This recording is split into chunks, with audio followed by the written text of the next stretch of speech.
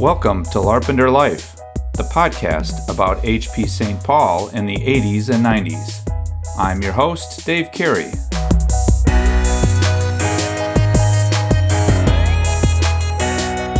I said yes and went home and asked my wife, and she said that's north and cold. He was going to a show with our prototype, and he said, I'm going to need 100,000 of these in about 3 weeks. And I went, oh, yeah, we can do that. And I went back and told Naresh, and he goes, we have to call Singapore.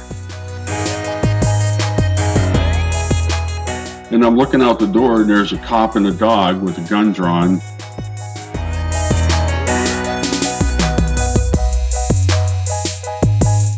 This is episode 11, and today's guest is Joe Axmaker. You can reach me at larpenterlife@gmail.com. And now here's my discussion with Joe.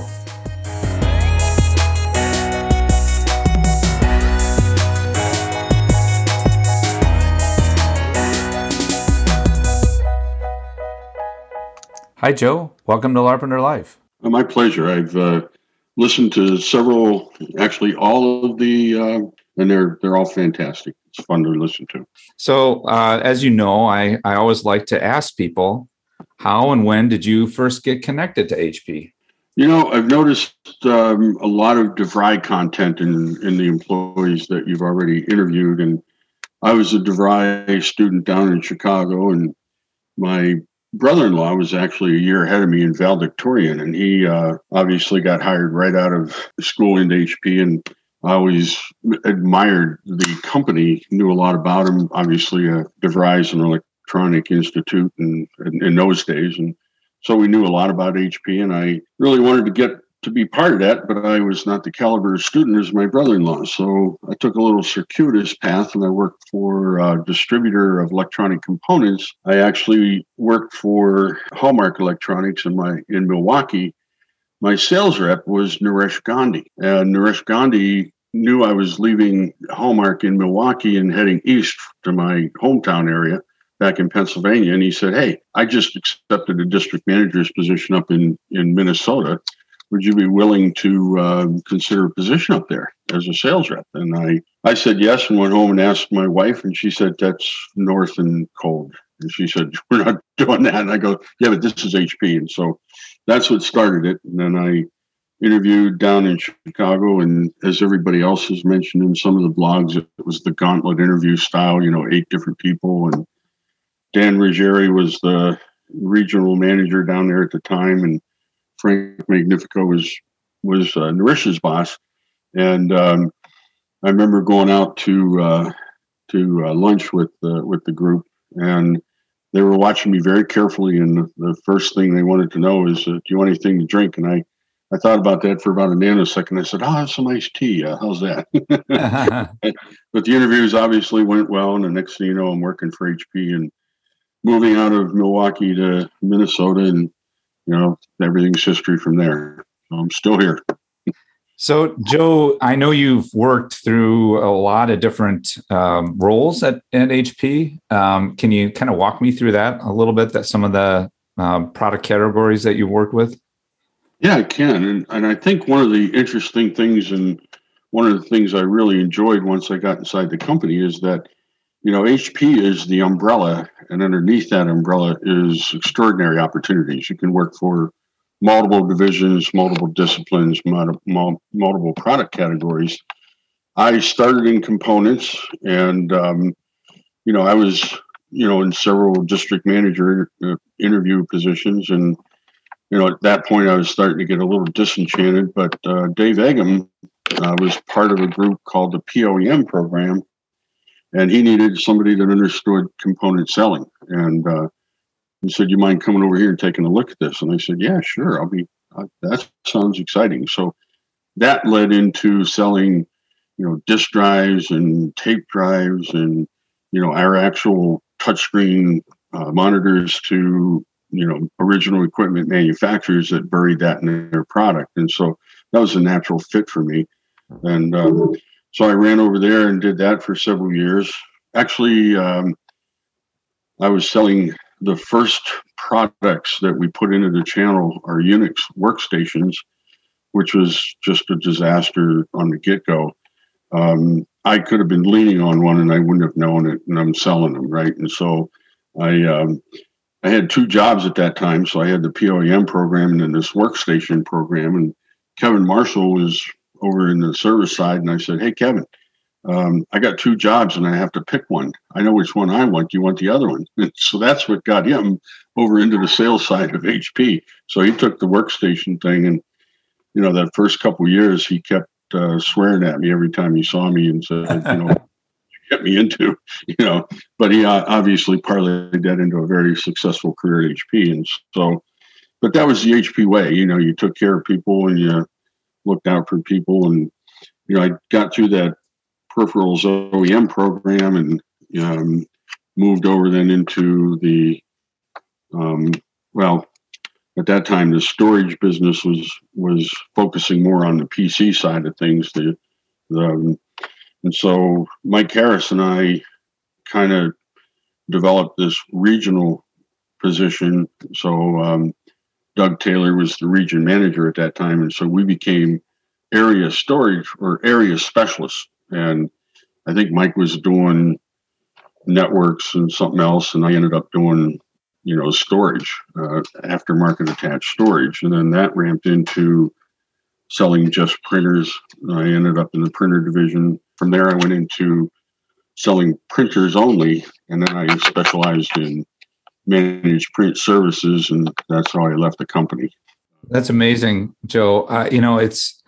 It's really fun for me to do this because I talk to some people who have had, one or two jobs their entire career with HP, and then there's somebody like you who seems to have changed not just what you did, but what product lines you serviced and the people you called on, the types of customers you had. You certainly had a lot of diversity of customers. Do you remember some interesting, interactions with customers? Oh boy, I can tell you. I lost a very, very large deal going to a client once a month for almost a year. And I lost the deal because I never carried a tape measure with me. And I was selling backup storage to a very large customer, terabytes. We're talking terabytes before terabytes were cool. And I lost it for about 4 inches of room space. And that was one that hurt me terribly, but learned a valuable lesson. You think racks and things are all standard, but 4 inches was 4 inches, and they couldn't break out a wall to make my solution fit. One of the deals that I had the most fun was a little company down in Mankato called Johnson Fishing, and they had a young engineer who was an ME, and he wanted to revolutionize the trolling motor world. And his idea was to put a battery indicator in the trolling motor head so that you didn't have to take your battery up to the house every night or charge it. And I said, I got just the thing for you. And I had this little LED display that was, divided into 4. And so he said, yeah, that'll work perfect. And I remember he was going to a show with our prototype, and he said, I'm going to need 100,000 of these in about 3 weeks. And I went, oh, yeah, we can do that. And I went back and told Naresh, and he goes, we have to call Singapore. And I go, why Singapore? Well, that's where they make them. Well, 100,000 was what they made in a whole year. So we kind of put production into a little bit of a tiz. And then we said we needed their entire year's production in a couple of weeks. And we ended up getting the order and filling it. So now, if anybody's a Fisher person that listened to this, there's a little nighttime fishing bobber called the Night Bobby. I actually went down to Kansas City one time and was talking to an engineer down there, and he said, yeah, I want to make these bobbers that light up at night. I was selling components, LEDs. And I said, oh yeah, we can do that. So I sold him millions of LEDs, and he would take these LEDs and give them to ladies in his church, and they would go home with a jig and bend them, and then he put them in this plastic thing with 4 batteries in it. And that was the story of the Night Bobby.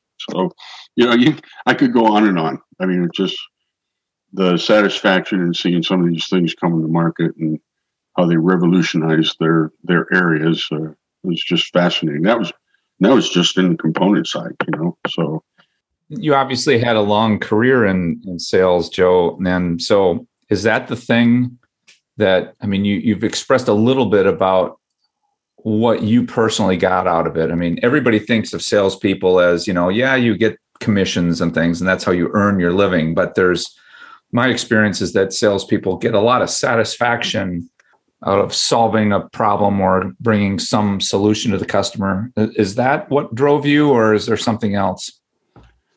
No, that's exactly what drove me. I remember when I first started at HP, Naresh, or Sophie actually had to do 10 things that, rank these 10 things of importance to you. And it was salary and benefits and all that kind of stuff. And I remember salary being somewhere down the list, like 5 or 6. And Naresh called me into his office and said, "You're a sales rep and you didn't really put compensation really very high." And I go, "Yeah, I'm not about that. I like to educate and help." And to me, that's a true salesman. Obviously, the money is an incentive, but that was not top of mind to me. It was solving problems for the customer, making them successful. My whole thing was, if they're successful, I'll be successful, and it worked. I mean, it's what drove me through my entire career in sales. And I remember when I first graduated from DeVry, the first job I had, in the interview, I was interviewing for a bench tech in a lab. And thank God the marketing manager was one of the key gauntlet guys. And he said, "Have you ever thought about sales?" Because I really detested the lab.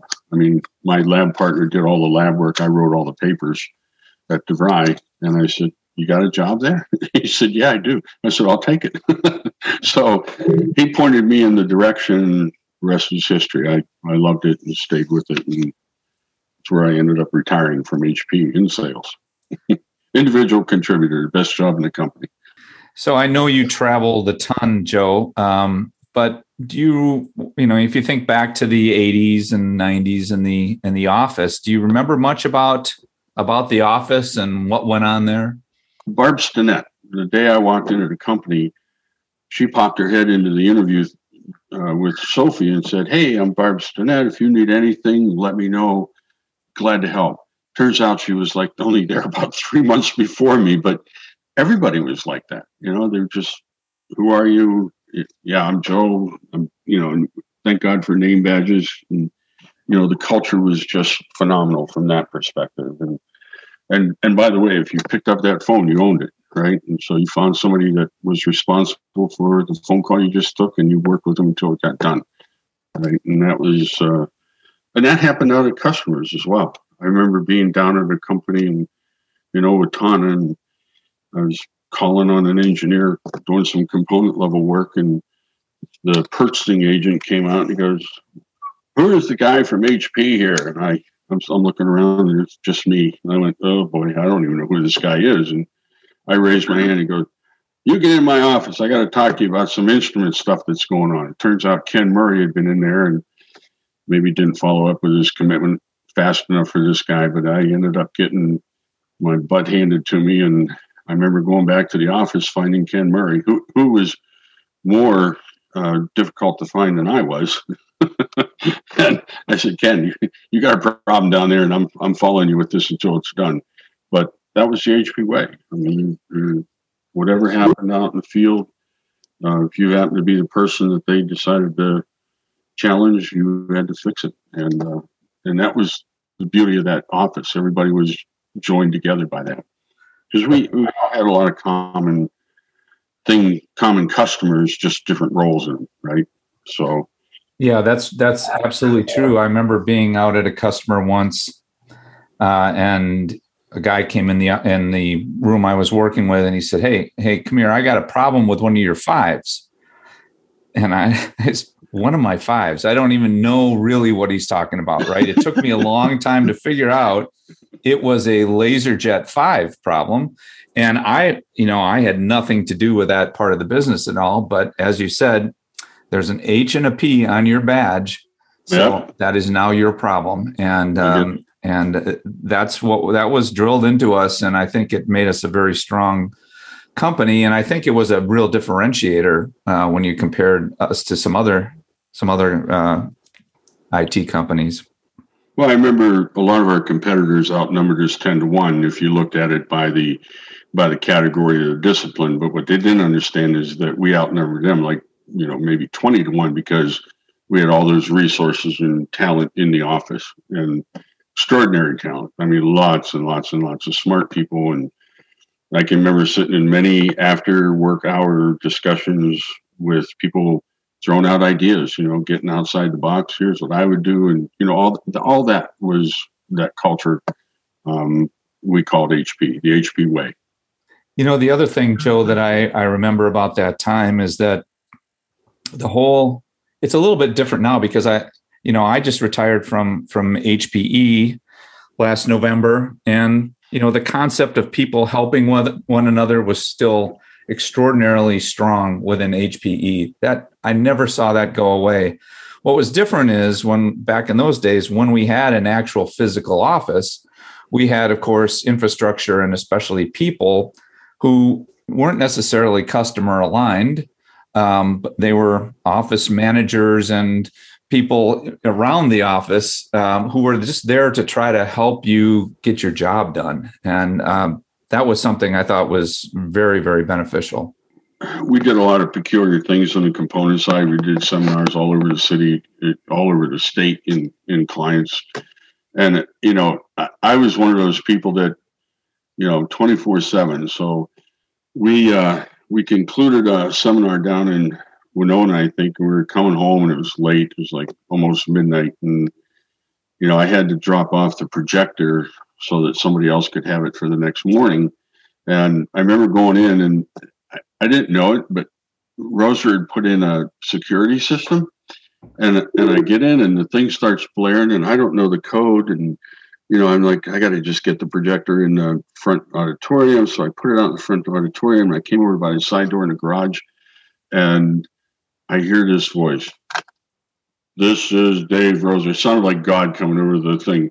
You have breached who is in the building. And I'm like, oh, and I'm looking out the door and there's a cop and a dog with a gun drawn and he wants ID. Well, I had to hand my ID in to get the projector. So I've got his a business card and I'm sliding that through the door and Roser's talking to me like God through the speaker system. And I almost had to go home and change my underwear. It was just like the most frightening thing that ever happened to me.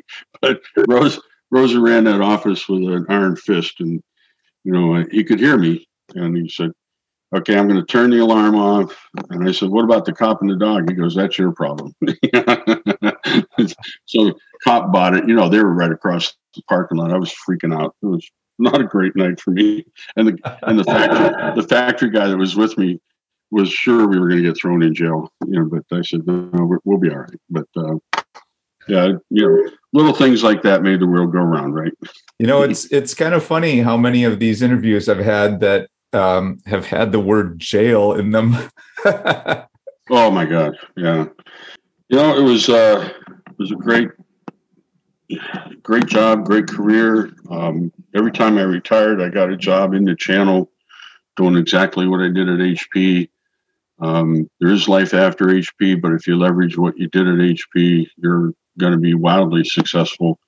I built out managed print businesses at two very large corporate resellers, and they're still running strong in that business. That's a very, very big, still in demand, solution for large companies. And it was, like I said, there's life after HP. And if you follow the path that you had in HP, people will pay dearly for your expertise, no doubt. Yeah. So what I did at HP, I was able to parlay in my couple of little short retirement stints away, and thankful to HP every day for that. So Joe, before I let you go, certainly appreciate you spending some time with me. I'm sure everybody'd like to know, where are you these days? Where are you located, and what are you up to? Well, I'm traveling. I don't think I'm in state, but 3 weeks out of every month until December. I'll probably fill that, and then I've already got half of next year planned out, traveling around. Had an unfortunate experience. My wife passed away from pancreatic cancer, and that happened right on the cusp of the beginning of COVID. So between COVID and my wife passing and what have you, it's been a dark year. 2020 can just disappear as far as I'm concerned. I've been trying to teach her dog English for the past year. It's a pretty slow dog. I haven't even gotten a hello out of her yet. So, but filling my time volunteering. I volunteer at the airport. I volunteer at the local hospital here. I've been doing shot clinics, a couple of those every week. Giving back. They ended up doing the hospital shots back in December, and none of the volunteers would come and help, and it takes a lot of volunteer work to get one of those shot clinics off the ground. And I said, what the heck, I'll jump in. Kind of a gambling move, because I figured if I go in there, I might get a shot early. I did, December 21st. I mean, the day I walked in, the VP of Ops said, hey, did you get your shot yet? And I go, I'm a volunteer. We probably aren't on the list for a while. And he goes, you're meeting our frontline people in red rooms, i.e. COVID rooms. Get a shot. And I went, oh, darn. Okay. So I volunteer for the Hearts and Hammers. That's a group of people that show up and take a sad looking home and make it look really good. Lipstick on the pig. I volunteer for the firearms safety program for the DNR, teach little kids gun safety. I'm on the Egan Airport Relations Commission, so I get a lot of complaints about the airplanes flying over Egan, which is kind of interesting because we were right under an airport. Don't know where they want them to go, but that's a public service from my perspective. So I educate there. Other than that, not much. Got five grandkids that I'm chasing around, so it's all good. So if I can summarize that, you in your career worked all kinds of different things, a very diverse set of products and interests and roles, and nothing has changed since your career. In your personal life, you're doing all kinds of different things. That's pretty amazing. Yeah, that's, you know what, it's all about what we started this whole thing out with. It's all about helping people and educating, and that's big on my list. So, Joe, thanks so much for joining me. I really appreciate it. Look forward to when we can get a little reunion together. I appreciate that, and thank you very much for the invite and allowing me to tell my story.